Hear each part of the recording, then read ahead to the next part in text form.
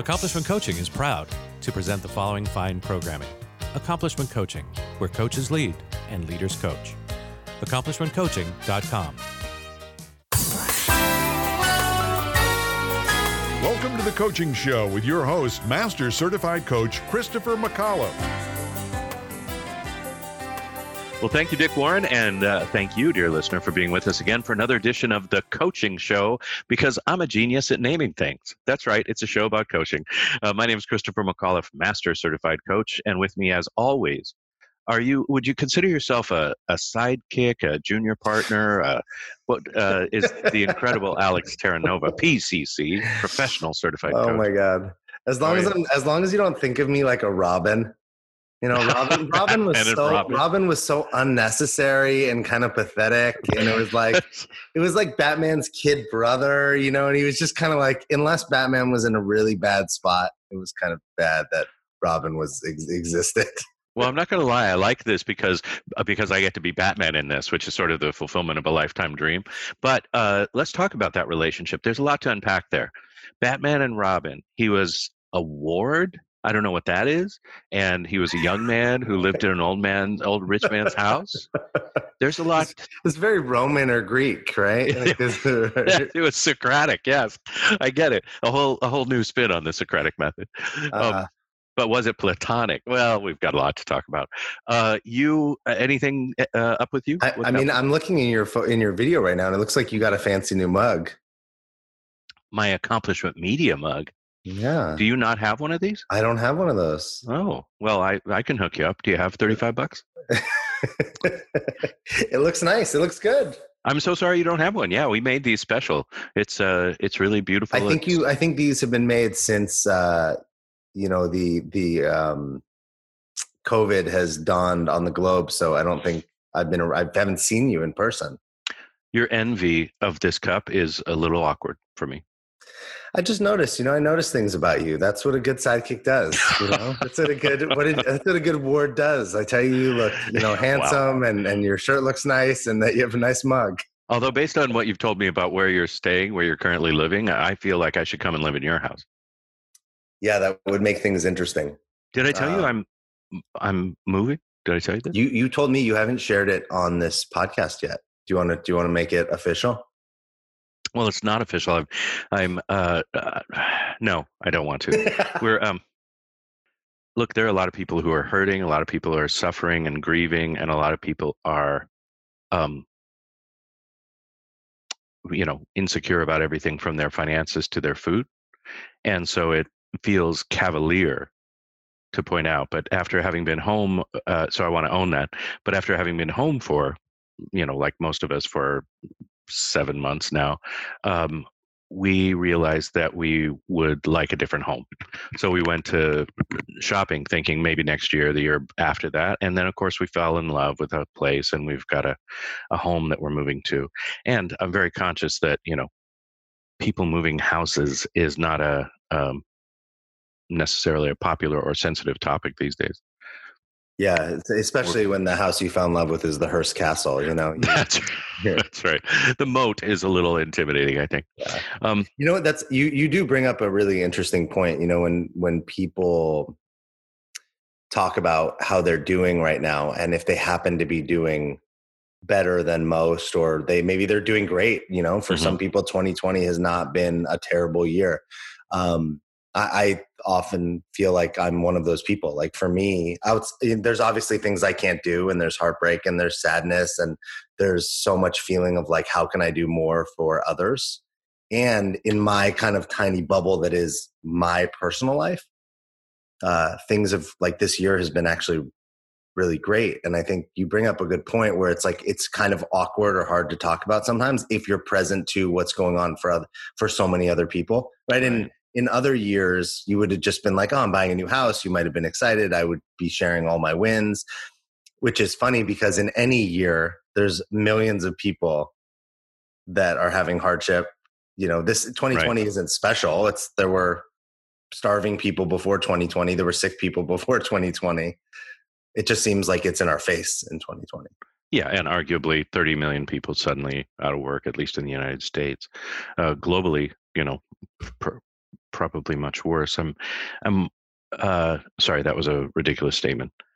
I'm distracted because I'm eager to do two things. One is to correct something that I've said, or at least acknowledge that I may have said something incorrect. And the other is to get to our guest. But before I do that, anything that you want to share with the class, anything that you've got going on, brewing, different changes, new awarenesses?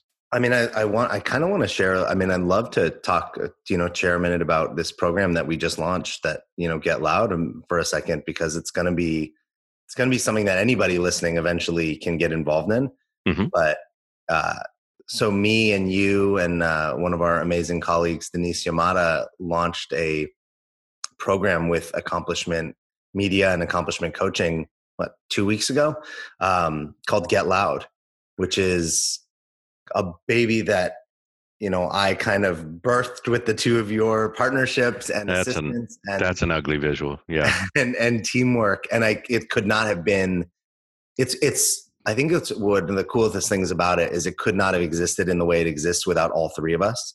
Like all three of us, and there's other people that have supported us, but this new program about amplifying your voice in the world and showing up and, having a message and understanding how to get it out there and who needs to hear it and what your mode is. Is it a talk, a podcast, a YouTube channel, a book?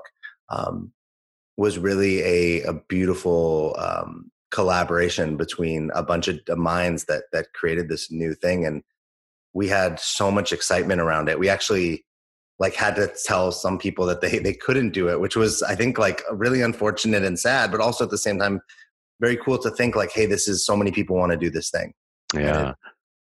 And I'm just really excited because it's the beginning of something new that I think is going to really help a lot of coaches to really do things like this, right? Whether it's the coaching show or some other way that they really want to make an impact using their voice. I'm excited. And thank you so much for all of your hard work. It's generous of you to include us, but I know this was mostly your baby. Again, Get Loud. Where is it available? Can we get it on the webs or not yet? Not yet. Right now, if you're a part of if you've been a graduate of Accomplishment Coaching or you're an affiliate, have to be an affiliate, grad. Those two things would have to go together. True. But if you're an alumni essentially of Accomplishment Coaching, it is available for you. But it's going to be something that's going to be available to anyone, coaches or non-coaches in the future. Okay. Thank you so much. And my misstep, the thing that I wanted to clean up is that I have repeatedly said on this here podcast the last couple of weeks that the Midwest Regional ICF Conference, right, the ICF Midwest Regional Conference here in the United States is canceled this year and rescheduled for next year.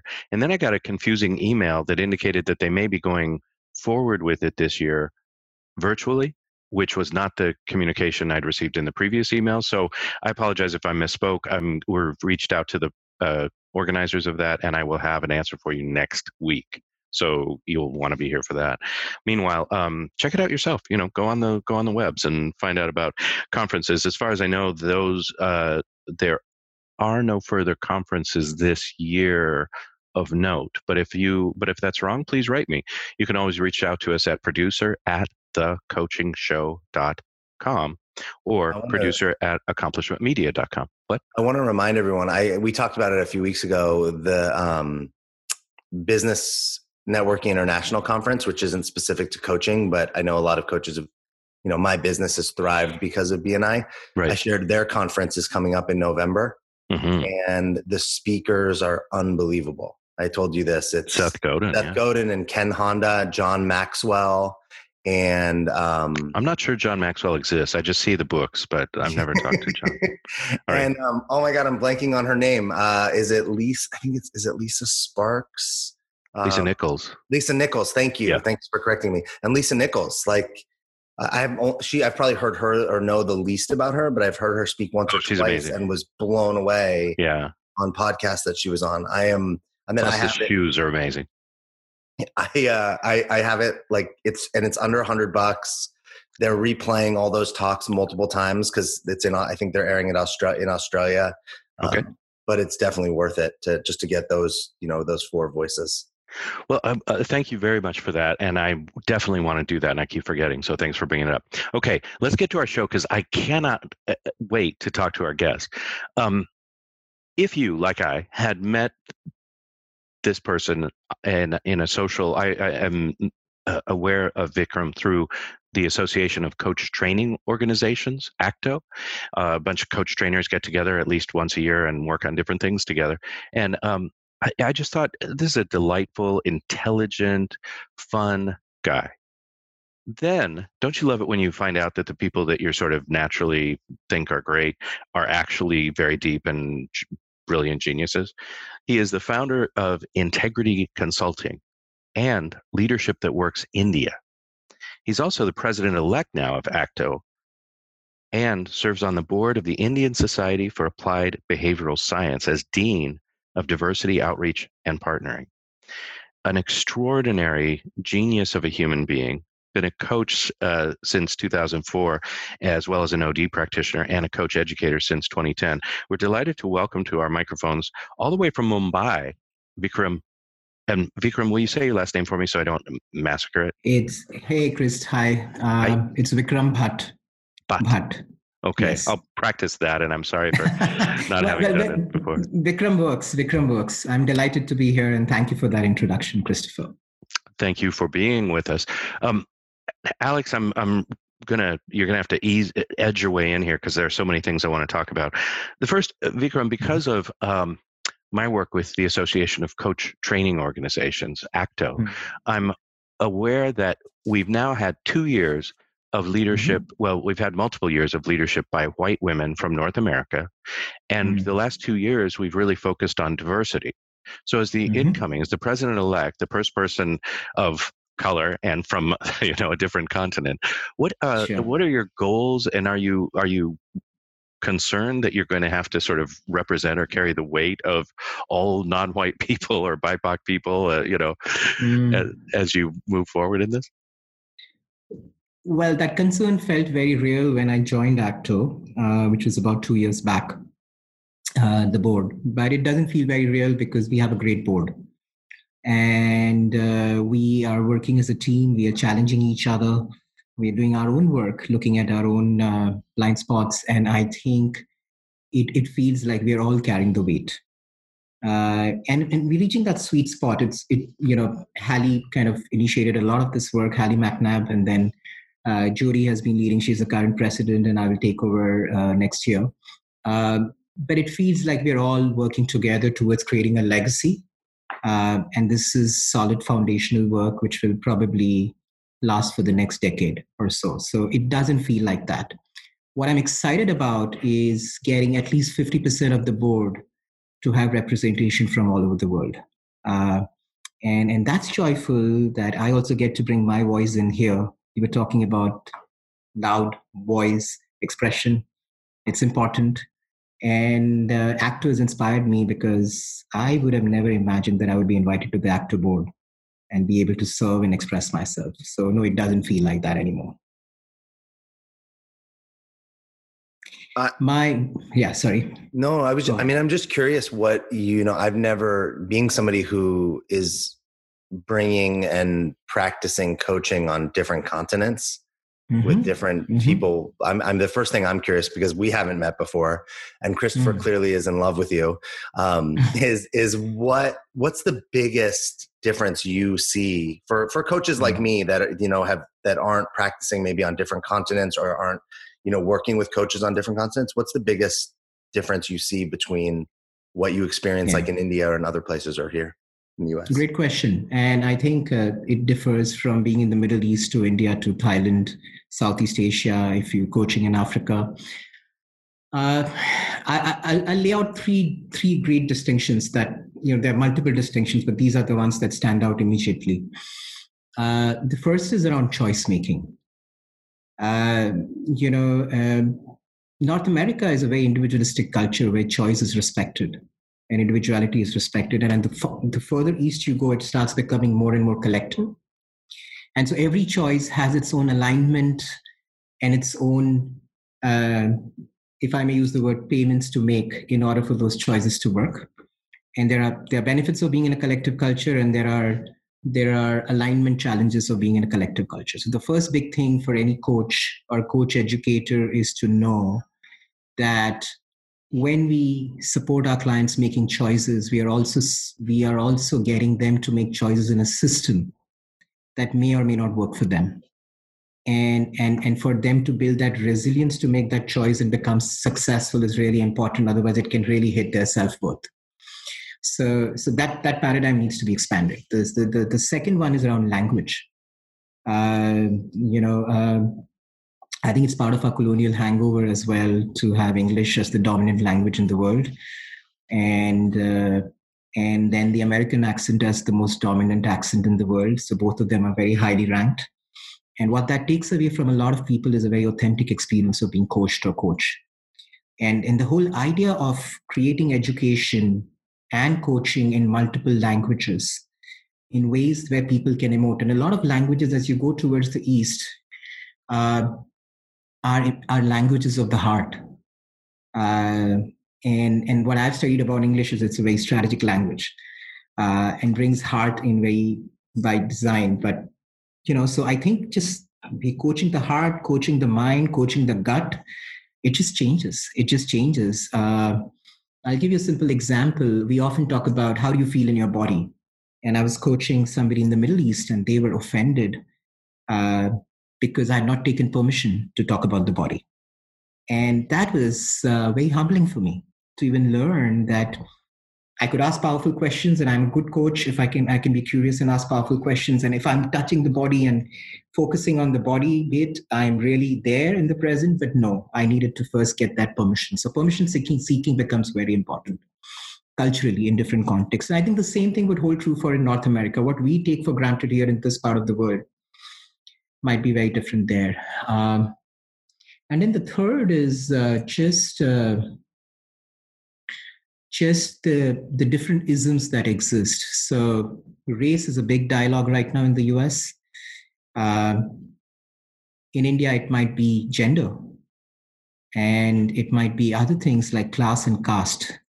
And so as a coach, we need to be very, very aware about what are the implicit biases, what are the isms, what are the challenges that particular cultural system has, and how as a coach can I be deeply sensitive and also challenge that.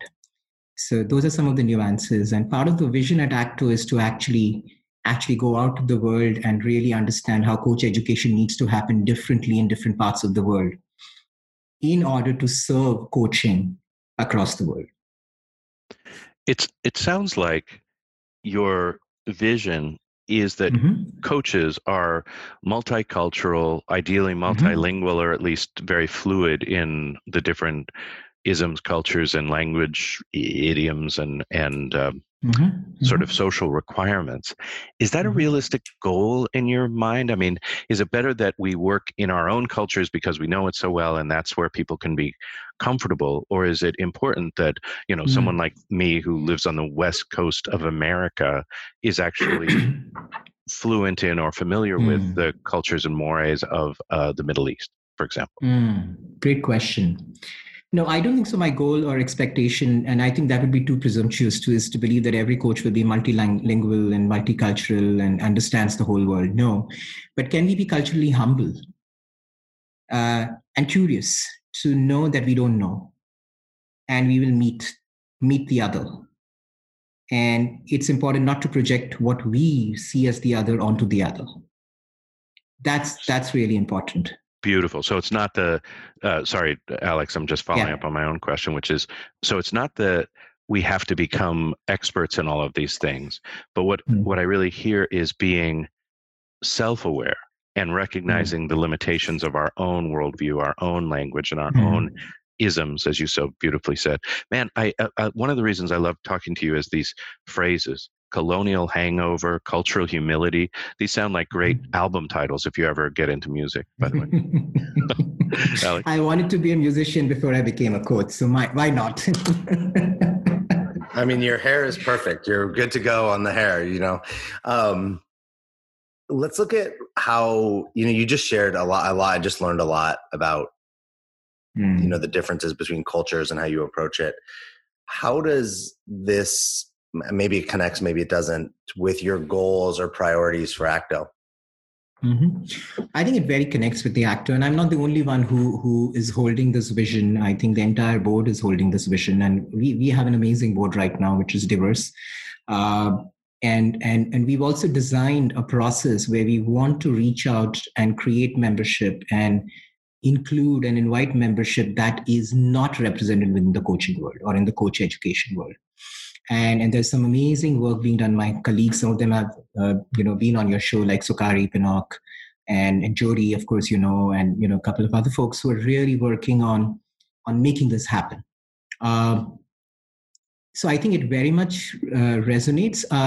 We've had some challenges at ACTO. We've also been told that, hey, you guys are totally focused on DEI and you guys are about coach education and excellence in coach education.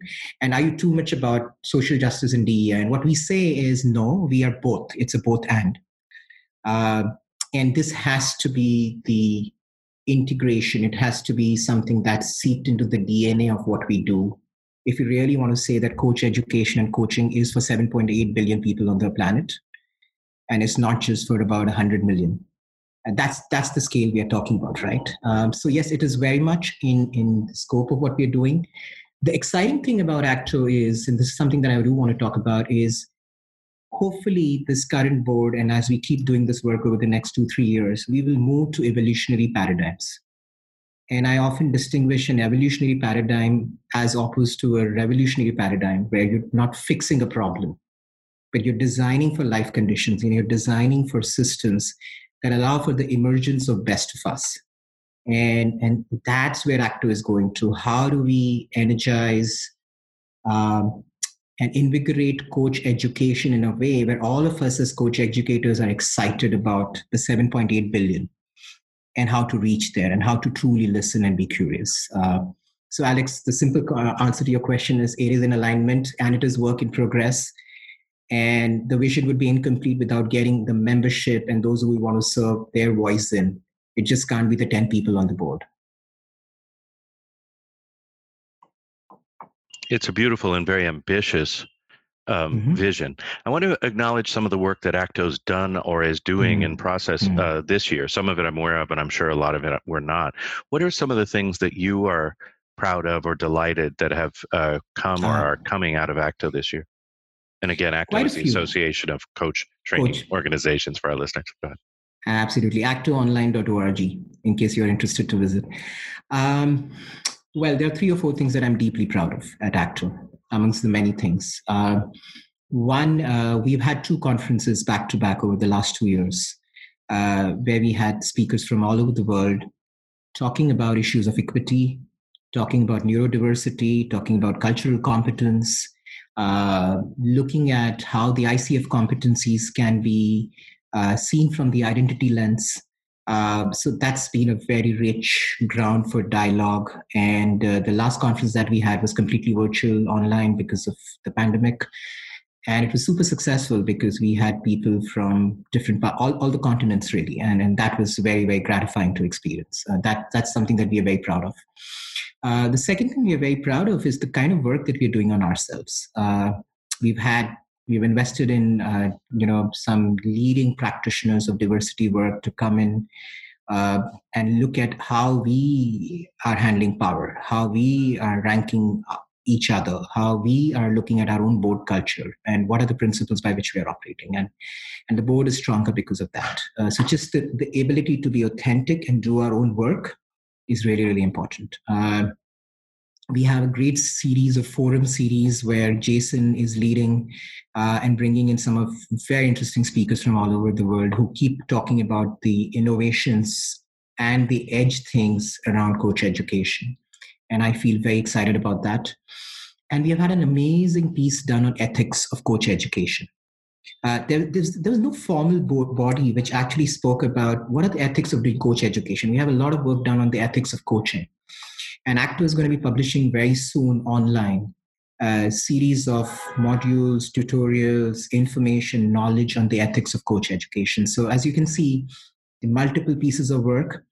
As we speak, and I'm not part of that, all the white folks on the board are actually working through a white affinity group and working on themselves and looking at how the whiteness impacts themselves and others. So these are some of the things that make me feel ACTO is home.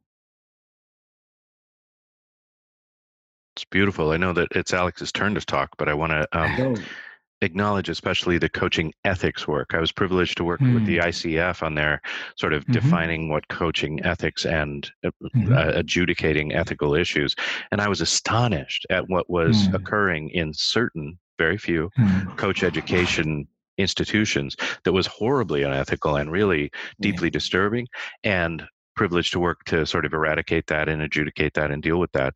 So I'm very, very focused on the ethics of coach education. When will we be able to see, and what will we be able to see there? And then, Alex, I promise to let you talk. Great question.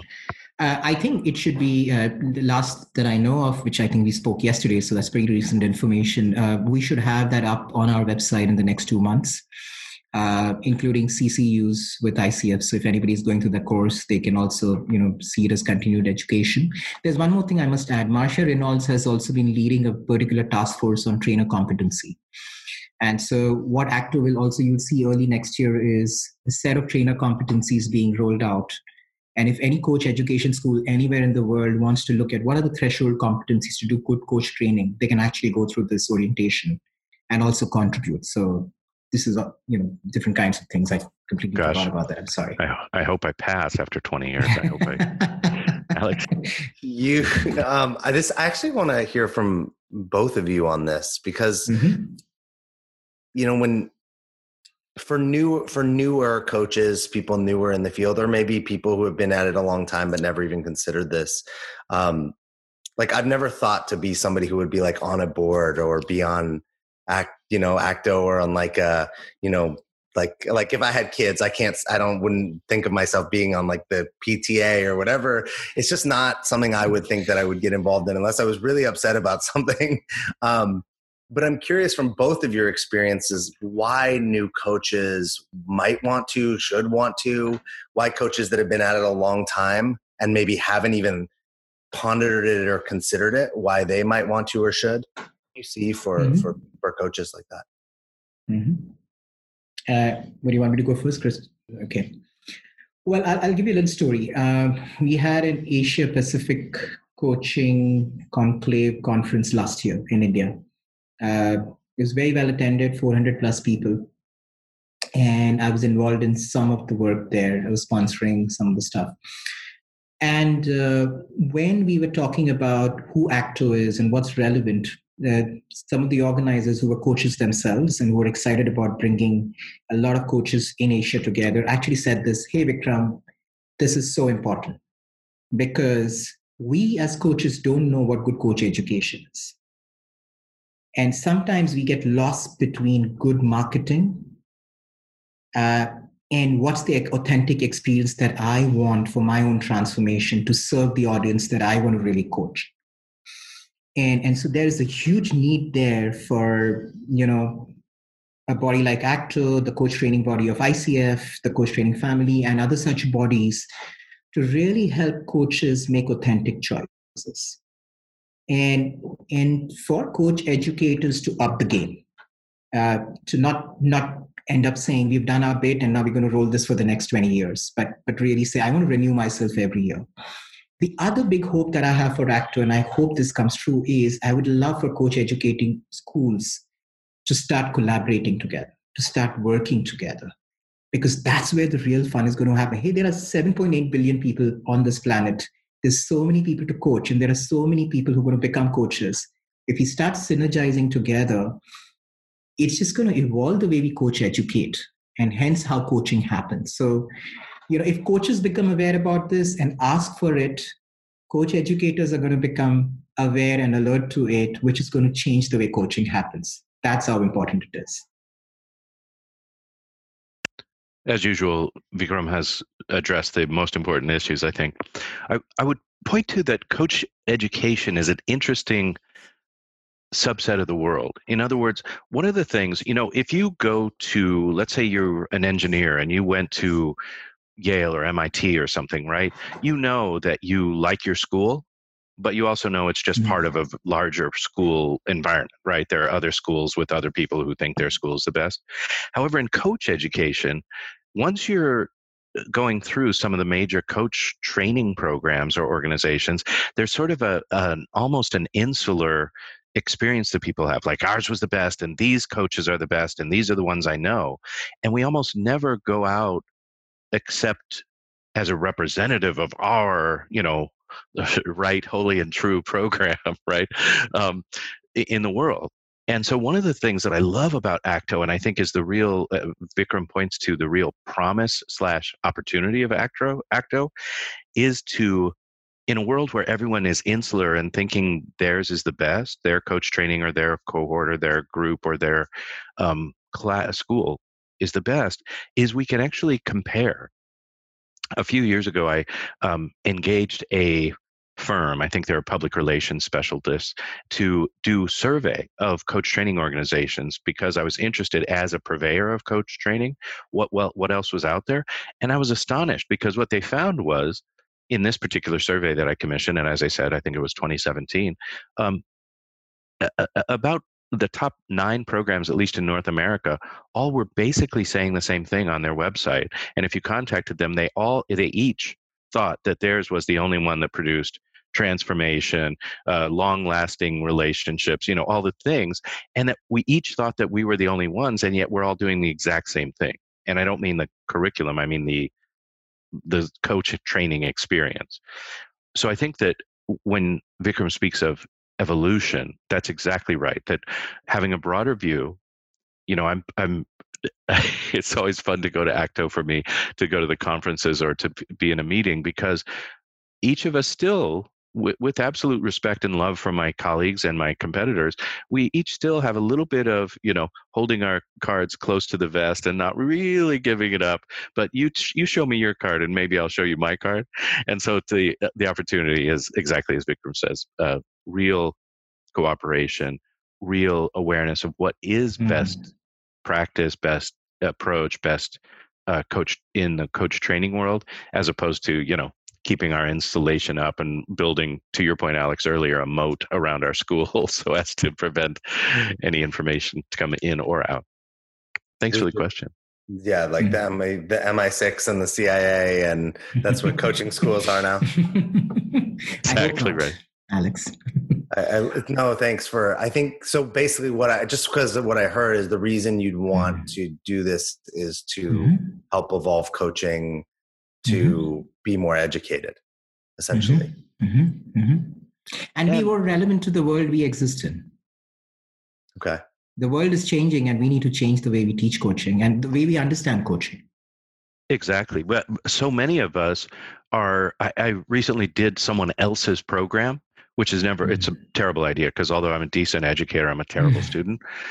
One of the things that I was astonished by was how much of the material seemed old. And so at a break, I went up to the instructor and I said, this seems like not fresh. And the instructor was very proud. Yes, I wrote this 25 years ago and it's been powerful, each and every time that I've delivered it. And I think that, we all need new breath and new life, right? We need somebody to come in and say, the emperor has no clothes in our practices, in our materials, in everything. And everything needs a refresh and an update. Not this show, but other things. So that's why to get involved. So Alex, do you want to take the opportunity of our listening to make any declarations about your own participation? Tired of presentations with no impact, no inspiration, and no traction? Do dull speakers have you and your team disengaged and distracted by smartphones? Christopher McAuliffe brings energy, insights, and 2 decades of experience delivered with punch, humor, and heart. Your team will leave energized, uplifted, and with a sense of purpose. Visit ChristopherMcAuliffe.com to bring some heat to your next speaking engagement. McAuliffe. ChristopherMcAuliffe.com. Are you seeking to change your career to something that is both fulfilling and challenging? Do you want to help people reach their full potential and strive to achieve their dreams? Would you like to inspire those around you and help create a better world? If you're serious about a career change or just want to explore the craft of personal coaching, contact Accomplishment Coaching. With locations across the country in Washington, D.C., Seattle, Chicago, New York City, and San Diego, Accomplishment Coaching is the leading institution in personal coaching. Our staff carefully monitors the entire program live during the training process and have met the strict standards of ICF International to achieve accreditation. Through a focus on quality instruction rather than endless modules of training, Accomplishment Coaching will guide you from your very first step all the way to becoming one of the finest coaches in the world. Visit accomplishmentcoaching.com to learn more. Accomplishment Coaching, where coaches lead and leaders coach. Christopher McAuliffe is your source for the latest in the world of personal coaching. Whether it be speaking with such luminaries as Deepak Chopra or getting the newest techniques and innovation, the Coaching Show is always on the cutting edge of what's happening now. The Coaching Show is brought to you by Accomplishment Coaching, home of the world's finest coach training program. Here is Christopher McAuliffe, Master Certified Coach.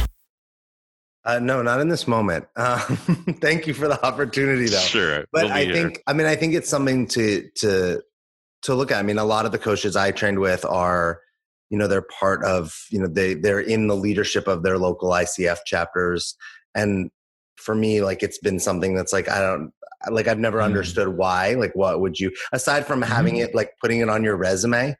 And I'm not going to do things so I can put them on my resume, but it's nice to hear two people talk about what's behind the scenes, why you would do it. Right now, I think, Christopher, I get it from, it's like, I get it from you. I'm just being around you. I get to absorb from you. From here, I'm curious to look at, like, what is, when you both kind of talked about this, like Christopher talked about holding things close to the vest. You talked about, sharing and that's where the real magic can happen. What would a future look like where that happened? Like, what would a future of coaching look like where that so-called magic actually happened? I'm very excited to talk about that. That's because that's part of my dreaming. And you're getting me to speak about that. So thank you, first of all, for just grateful. Well, I think at the center of this evolutionary impulse is, first, let's just understand the idea. What does it mean to decolonialize coaching and coach education? And evolution will happen. It is meant to happen in case we start deconstructing. And I'll explain this through three basic ideas of colonialism, or how that's got embedded around the world. And I get to experience this because I'm in India. I'm a pretty privileged person here in India. And I get to see both sides of the world. So I also get to be less privileged and I get to be super privileged. So the first idea of colonialism is that somebody is at the center and the rest of the world serves that center. And that's also been designed into coaching and coach education simply because the center designed it at some point. Not because it was intentional, but it was part of the systemic bias. Now, what does that do? That everybody who is at the center believes that what they think and do and operate from and works for them will work for the rest of the world. What happens on the other side, and I'm kind of polarizing this, but there are a lot of things in the middle as well. It's also gray. It's not just black and white. And pun intended, maybe. On the other side of the world, somebody who has learned to know that they are not the center, learn to please the center, or conform to the center, or rebel against the center. Now, each of those is a very dysfunctional strategy because the authentic voice and choice never comes through. And there is almost like a gravitational force that you need to work through in order to show up. So the first thing, the world would look differently, Alex, to your question, is there would be many centers. We just don't think in terms of plural worlds where there can be so many different ways of finding home. And there can be so many homes that we have. right? So similarly for coach and coach education. And imagine somebody who's getting coached or somebody who's teaching coaching. Imagine this paradigm existed. How curious would we get about what's possible? Because of this whole center non-center dynamic, what naturally happens is, and I love to use the word power because a lot of our coaching work and coach education work is actually about understanding power and helping people find authentic forms of power. Is what happens is that there's a lot of rank politics and identity politics that plays out, because the closer you are to the center, the higher ranked you are. I know English better, I'm better equipped. I'm associated with a US-based coach training school. I think the certification holds more value. I'm coaching or coach educating in a language that nobody else will know in the world. Maybe my rank is way less. I'm coaching someone who will never show up outside of his or her community. My rank goes lesser. So this is the rank politics that we want to confront and challenge. Because along with this, there's a lot of shame and blame. And often it's internalized shame and blame. And given that as coach educators and coaches, and we are self-aware people and we keep doing our own work, sometimes we are not ruthlessly honest. And we are just not there to call out truth as it is, which means a lot of the shaming and blaming for self and others kind of gets into the DNA, into our bodies, but we don't talk about it. So that needs to be unpacked. I imagine a world where shame and blame will be replaced by joy and contribution. That's the possibility. And then the last, which is very close to my heart, Alex, is this whole idea of self-worth not coming from how successful we are, but coming from who I am naturally and what's my evolutionary path. Because again, I would emphasize this, and maybe I'm making this point, I'm hyperboling it, but maybe each one of us, 7.8 billion people, has their own evolutionary path, and each person is different. And we have our own communities, and maybe those communities don't. For example, my community might not be in India. My community might be in Brazil, and in France, in US, and also in India. And how do I even find that out? So if my idea of success comes not from achieving, but it comes from finding my evolutionary path and being joyful, it would be a very different world. So those are the possibilities. That's how different the world would look like if we challenge this paradigm, and enough of us did that.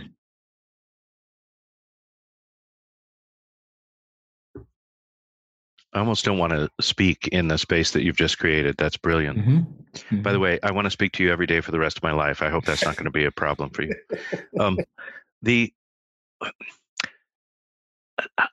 At the risk of taking us away from this powerful point, I want to bring up another, I'm going to call it a point of confusion for me. Mm-hmm. I love your commitment to multiculturalism, to valuing the experience of everyone, to bringing identity awareness to coaching. That to me seems, in a way, almost scientific, data-driven, clear.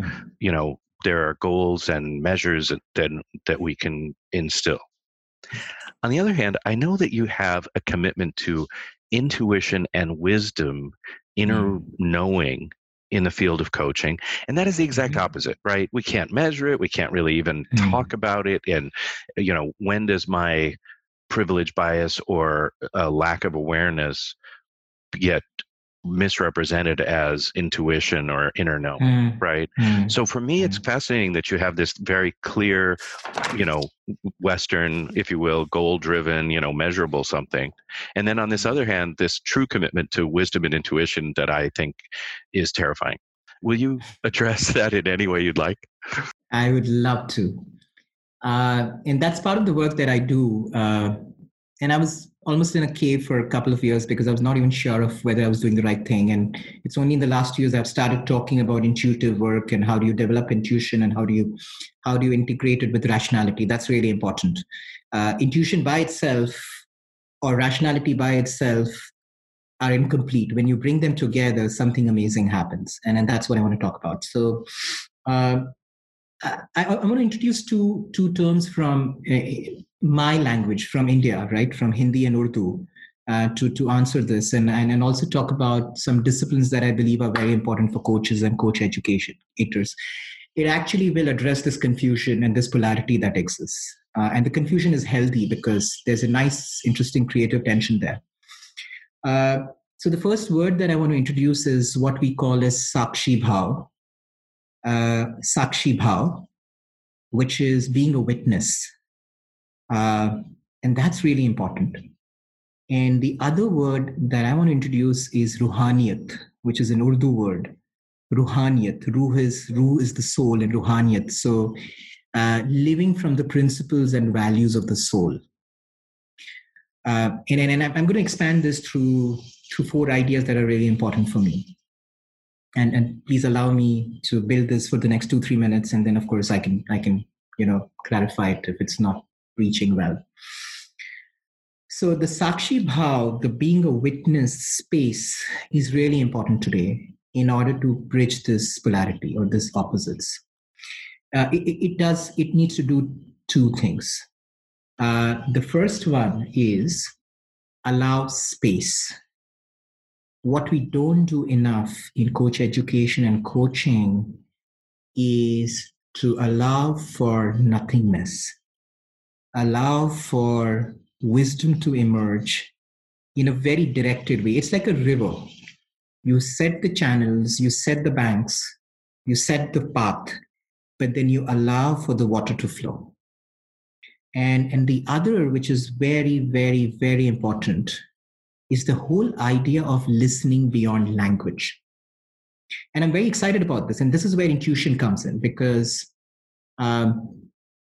you named something really important, Christopher. Our brain processes data, and it processes data, and a lot of data is based on language. There is a structure and there is a codification that happens. But the human experience primarily is beyond language. We have instinctual parts of us, we have intuitive parts of us, we have dreamlike parts of us. So if we want to take in the wholeness of the human experience, we need coaching and coach education to move beyond language.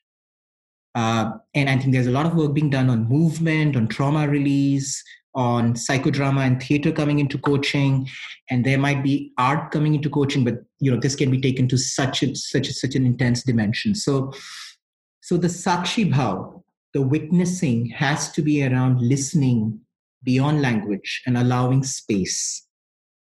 When we do that, what often happens is we drop into an unknown place that we didn't know earlier, that data would never tell us.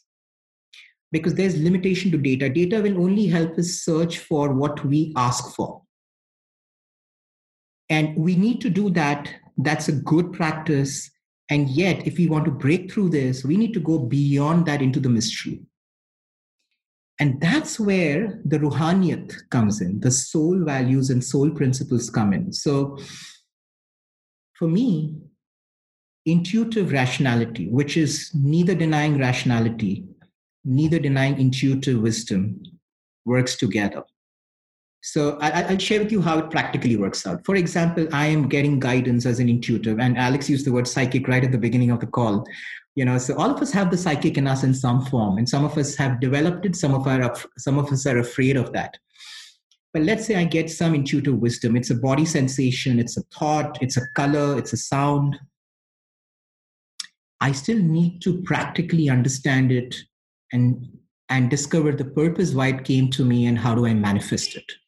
And that's the energy that lives in my body. And that's where my brain can process and apply it. So if through the allowing, we can allow for the intuition and the rationality to work together, this confusion will not exist. Actually, we'll discover so many different things, but also discard what we don't want. And part of the confusion, I think, this is my limited answer, Christopher. There might be many more answers to this. Part of the confusion is because we are attached to ideas of ourselves rather than who we really are. And when we start doing the Sakshi Bhav and the Ruhaniyat enough, we'll actually realize I'm not a lot of that. And that's where my intuition and my rationality will then really serve me to find a path ahead. I'm going to pause there. This lives in me, so I'm explaining it, but I can unpack it more, or just even I'm curious how this is reaching you, right? I'll go. I'll jump in. I mean, I listen to talks by Indian gurus, and this sounds like very familiar. Like it sounds like not it's being presented, differently. And I haven't heard the words you're using specifically, but it reminds me of talks where we, in the Western world, we rely on our five senses. And our five senses are limited, right? Because we know things exist beyond. We know, I can't see this side of my hand, but I know that it's there. But my senses can't tell me that, right? It's just there's something else. And that was the first thing that this reminded me of. What I wrote down when you talked about being a witness was like the magic that happens when there's nothing. But often what it starts with, at least here in the US, my experience is it's the most uncomfortable time for people. People don't want if I get quiet and don't say anything, the first thing I hear is, "Are you still there?" Like there's a panic that maybe you're not there anymore. And we feed off each other in that, right? We'll fill space. And we don't allow, we don't even know what could be there. That's the first thing I heard that. And the second part, reminded me of what happens when you meditate. When you get quiet and something shows up that you couldn't have thought of. Something shows up, or sometimes it happens when I'm doing yoga, like in the last 15 minutes of a hot yoga class, where my mind is finally just like, my mind gives up. It's tired of trying to control how I feel and my complaints and all that. And it gives up. And then all of a sudden something flows into me, an idea, a thought of somebody I need to forgive, as something. Those were the two things. And I also love that you said data only provides what we ask for, because especially in the US or in Western culture, data is everything. And what I think what we're seeing in the climate that we live in is data can also be manipulated to prove whatever you want it to prove. Yes, indeed. And that's where if I just may make a point there, I believe intuition is so relevant to our times, and helping more and more people develop intuition, because you know what authentic intuition does? I'm not talking about fluffy intuition, which is a projection of one's own mind's desires, but real embodied intuition. It speaks truth to power. It cuts through the projections to actually go to the essence of things, and that speaks. And so it's a life skill, it's a coaching skill, it's a sensing skill that all of us need today more than ever. Thank you, Alex. That felt like you received me there. Christopher, can I say one more thing? It just reminds me of, I recently had a conversation with somebody, and it was I'm not going to say any names or dive into the whole political spectrum of it, but they were telling me using facts of policies and things. And I said, you could, and there was it speaks to what you just said. It was like, you could give me policies and facts all day long. There's something inside of me that says that person is not right. Yeah. And no matter what you show me, in my heart, I wouldn't be okay with it. Sure. And I have to trust that more than what they list on their website of what they're going to do or not do. Absolutely. Sorry, Christopher, go ahead. No, I appreciate you bringing that. When we talk about things like this, I think it's always good to put our real life experience on loudspeaker, because it makes it more accessible, right? It's one thing to talk about being in the mystery of life. By the way, one of the things that I'd love to share is I was privileged to be in a workshop room with Martha Beck at one point. And she had this great exercise where she asked us all to close our eyes, said, look, this won't work if anybody peeks. So close your eyes and really keep them closed. And then if you've ever had an experience that you could not explain, that seemed you knew something you shouldn't have known, or you had some premonition of what was about to happen that then happened, or something moved that shouldn't have moved, or anything like that. Please raise your hand. And then she said, open your eyes. And literally everyone had their hand raised, right? And it was like, oh, there is a mystical part of life that we just, at least in the Western cultures, just completely ignore, and don't even acknowledge, right? So shout out to Martha Beck. And I was just thinking about my own experience. This, I think I'm speaking to Rohanyet, or as I call it, Rihanna. Living from principles and values of the soul. One of the things that I learned early on as a person who grew up pretty poor and in what might be called a dangerous part of the world, or a dangerous environment, was to trust that intuitive fear. And if something felt not right, get the hell out. Now, as an adult person who's achieved some things and directs some companies, I'm feeling the fear a lot. Last year there was a lot of sort of trauma-related people I was working with, and so I would wake up with nightmares. And this year, as I'm going, we talked about buying a home, I'm waking up with nightmares about the home, and I have lots of fear. And normally, historically, this would have said, don't get that house, don't go to those people, right? And yet what I'm doing with it now is a more thoughtful approach of, I'm going to walk into the fear, aware of the fear, and continue with my choice and encounter the fear along the way. And so I wonder what you're hearing in that. In other words, am I discounting my intuitive hit, or is sometimes those things that we experience as feelings not necessarily intuition, but a doorway into something else? Is it clear? It is. And I'm hearing two things there, Christopher. One, that you are walking into it in a very centered space. So you are in that allowing space, which is very important. So you're the other side of Rohanyat, which is Sakshi Bhav. So rather than doing something or fixing the fear or numbing it out through something else, you're actually meeting it how it wants to be met. That's really important. The second is, if you allow yourself enough access and permission to your intuition, two amazing things would happen. It would tell you whether you need to continue being in conversation with that fear, or you need to move out into some other conversation of life. And the other big one, it will also show you the transformation potential of that. Intuition in its most powerful forms is not only about what is, it's also about what is possible. And that's how deeply it's connected to the paradigm of coaching. So I'm noticing that you are kind of have this huge opportunity to rake up the intuition there and see what happens. I'm enrolled. Sign me up. I want that. This is a perfect transition for you to kind of share. It's something I'm curious about, but you have an intuition, and it's an intuition or intuitive coaching program. No, it's just an 8-week developing intuition set of classes where we actually sit consciously and work on the scale of intuition, try and integrate it with rationality, and it can be used in multiple forms, including coaching.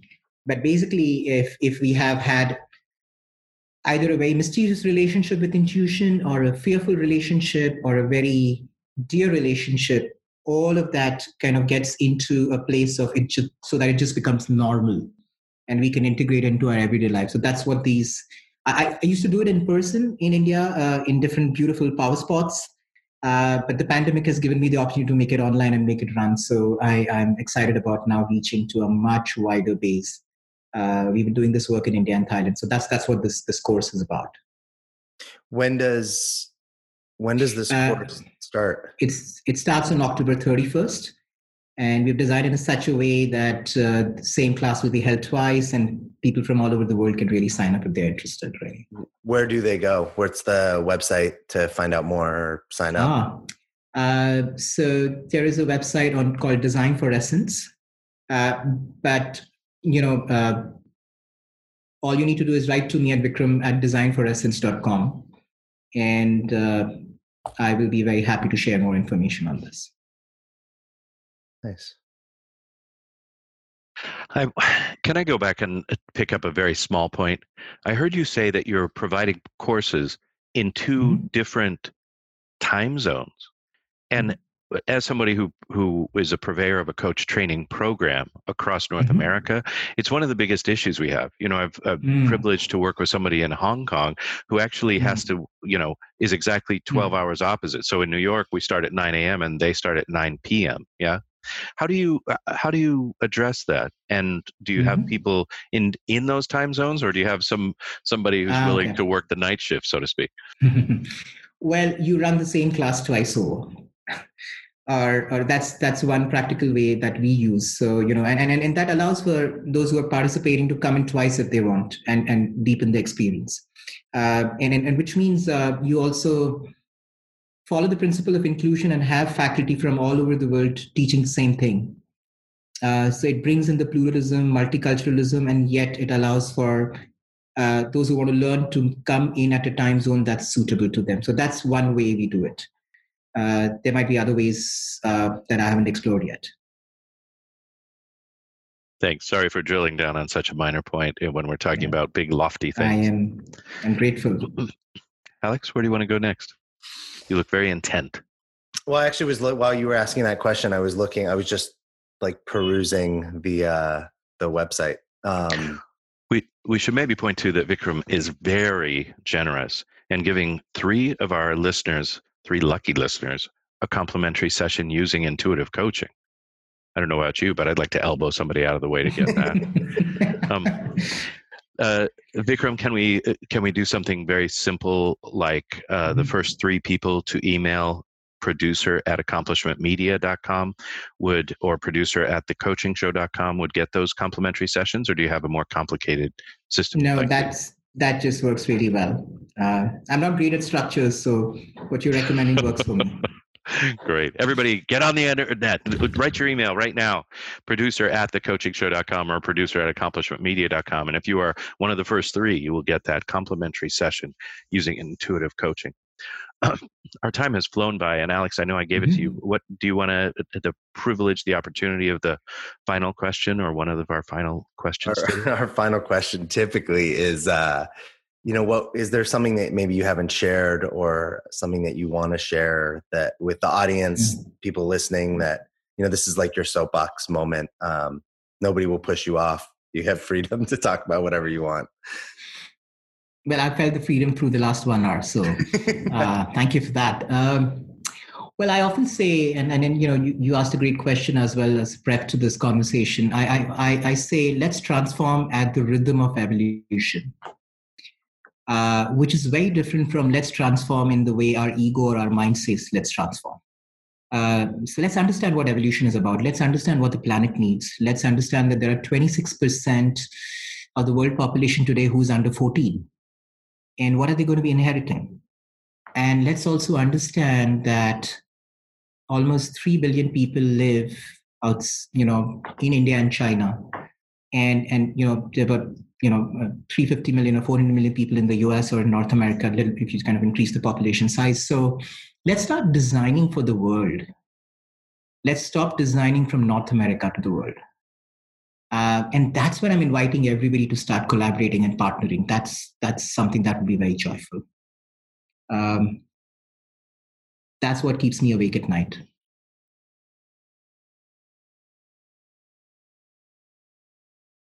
It's beautiful. I thank you so much for the work that you've done and that you continue to do. Thank you for making sure that ACTO is doing their own work as leaders everywhere need to be doing. And it's a privilege to be with you. We should let people know about all the websites. So as you suggested, anyone interested in the Association of Coach Training Organizations can go to actoonline.org. Anyone interested in the work that you're doing through Leadership That Works India can go to LTW India, that's LTWINDIA.com. You're also on the board of the Indian Society for Applied Behavioral Sciences, which is available at ISAB, that's the letter B as in boy, S for behavioral, isabs.org. That's isabs.org. Anything else you'd like to plug or let people know about with regard to, for example? I'm sure if they want to reach out to me, they will. So that's a lot of information there. And I think it was Design for Essence. That's the word for FOR, essence.com. Vikram, Vikram, if you'd like to find out more about that 8-week program to develop your intuition, which starts on October 31st. And you're even offering somebody a discounted registration for that, true? Yes, I want to take this work to the whole world, so why not? So generous. So the fourth person to email us will get that. All right. Thank you so much for your work in the world. Thank you for your time today, and especially because it's nighttime there. Anything else for you, Mr. Terranova? No, that was great. Thank you. Thanks for being with us. I love that the lighting in behind you has changed as this has gone on, and it now looks like there is a beam of light coming down on you. It's perfect. All right. Well, I thank you, and I thank you, Alex Terranova. You can find him at thedreammason.com. He's host of the Dream Mason podcast, Flip the Lens podcast, the creator of Get Loud, the writer and author of Fictional Authenticity. You can go online to fictionalauthenticity.com and find out more about that. You can't do that. You can't. There is no fictionalauthenticity.com. What are you doing? Where is it? It's at thedreammason.com. Thedreammason.com. Okay, I'm so sorry about that. But Fictional Authenticity is a cool book and gives you the authenticity audit online, so you can check your own authenticity, which may not be a bad idea. My name is Christopher McAuliffe. This is The Coaching Show, and I thank you, dear listener, for being with us each and every week, bringing you people out on the cutting edge, people important in the field of coaching, or people you just need to know about. Right here on Accomplishment Media or wherever fine podcasts are available. I thank you for your attention and your time, and we will talk to you next week. That's it for today's episode. Thanks for listening to The Coaching Show. We will talk to you next week.